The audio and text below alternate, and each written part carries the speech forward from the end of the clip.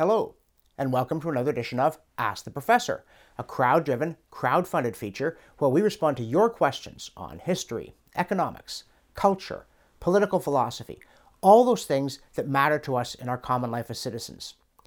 And today's question comes from Isabel, who says, can you elaborate on your statement that government is based on force? I've heard you say this in a number of videos.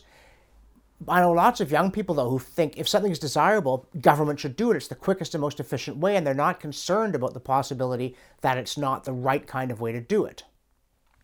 I'm delighted to answer this question, but I'm going to start not by elaborating on it, but by contracting it. Because I didn't say government was based in force. I said government was force. This is a technical definition. It is not, at this point at least, a moral judgment. Government is the one entity within a society that claims and enforces a monopoly on the legitimate use of force. And that's essential. Without government, society would be quite literally impossible. We need the state to protect us from foreign invasion, domestic upheaval, subversion, and crime, both force and fraud. But the reason government can do those things is precisely that it is different from every other organization in society. If I go into a grocery store, they say, if you want oranges, you must give us so much per kilogram. If somebody thinks there's too much litter in the streets, they come to me and say, would you join my group that goes around picking up trash? If I want you to support my videos, I say, please go to my website and make a pledge in order to sustain what I do. But in none of these cases can the store say you must buy these oranges. I don't care if you think the price is unfair. I can't be conscripted into a litter brigade. I can't make you contribute to my videos. You have to want to. It's got to be a mutually satisfactory transaction. But government isn't like that. In the most obvious case, if I go into the store and steal the oranges, the storekeeper doesn't come after me personally. She calls the police. And they don't come and say, if it is agreeable to you under these conditions, come down to the police station. They say, come with us, you're wanted for questioning. Then they say, come into court. The judge hears the case. If they find me guilty, they say, pay this fine or go to jail. There's never a voluntary element, and of course there couldn't be in the enforcement of criminal justice. The same thing is true of defense of the realm. They don't try to convince people who've invaded the country that they should leave under certain circumstances. They say, get out or we'll kill you.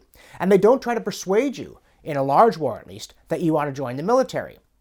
They institute a draft, and you must go to do something a lot more dangerous than picking up litter.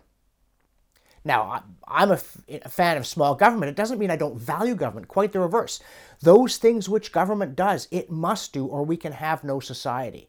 And that includes enforcing environmental laws. If people are putting poison into the air or the water or throwing it onto your lawn, they are violating your rights. And when your rights are violated, you go to the government and say, vindicate my rights. So there are lots of things that government can do. But government cannot, for instance, actually carry out charitable activities.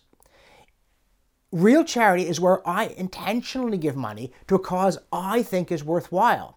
But if the government comes along and says, act as though you cared, give us your money, we're going to give it to that person who you didn't even choose, that's not charity. See, that's coercion. It might be a good use of the money, but will it be a better use of the money than I would make myself?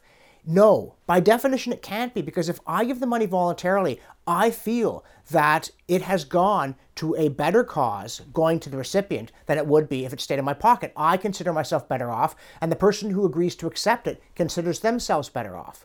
But when the government makes us do it, there is no guarantee that either of us thinks we're better off. You might say someone who's on the receiving end of a government welfare program, you'd think, well, they're unlikely to resent it. But remember, by it being done through the state, they're deprived of private charity, which might well treat them better as they understand it. Anytime there's a private transaction, I go into that grocery store, I agree to the sale price of the oranges. It means I think those oranges are worth more to me than the money I've had to part with to get them. The storekeeper, on the other hand, wouldn't sell them for that price if she didn't think that she was better off having the money I've just given her than if she'd kept the oranges. So every voluntary transaction, by definition, involves two parties, both of whom believe they're better off after it happened. Every government transaction is one where only the government is convinced, because it made you do it, that it's better off. I mean, it could be mistaken. As private people can be mistaken. We could buy something and then not enjoy eating it. But in principle, Mutual satisfaction, at least at the moment of the bargain, is the condition of private transactions. It is not a condition of government transactions, and therefore they do not generate wealth in the proper, broad sense, mutual benefit. One side is better off, one side is worse off. I don't feel better off when I pay my taxes. It's true that I get things for my taxes I couldn't get any other way, and we use politics as a very crude second or third order approximation of customer satisfaction in the marketplace. But it is and will always be a very crude approximation, because once we choose a government, however we choose it, it uses force on us, as it must. That is what it is for. And therefore, it is impossible to ensure that the transactions are mutually satisfactory. They get bad enough, we vote the bums out. But that's as good as it gets. It's as good as it's ever going to get. And that's why people like me say government should be kept small. It should do only those things it has to do. And the things that it has to do are precisely and only those things that must be done by force. Because government's not based on force. Government is force. And that, I think, is a very useful analytic tool for making decisions about when government is doing something that it should or should not do.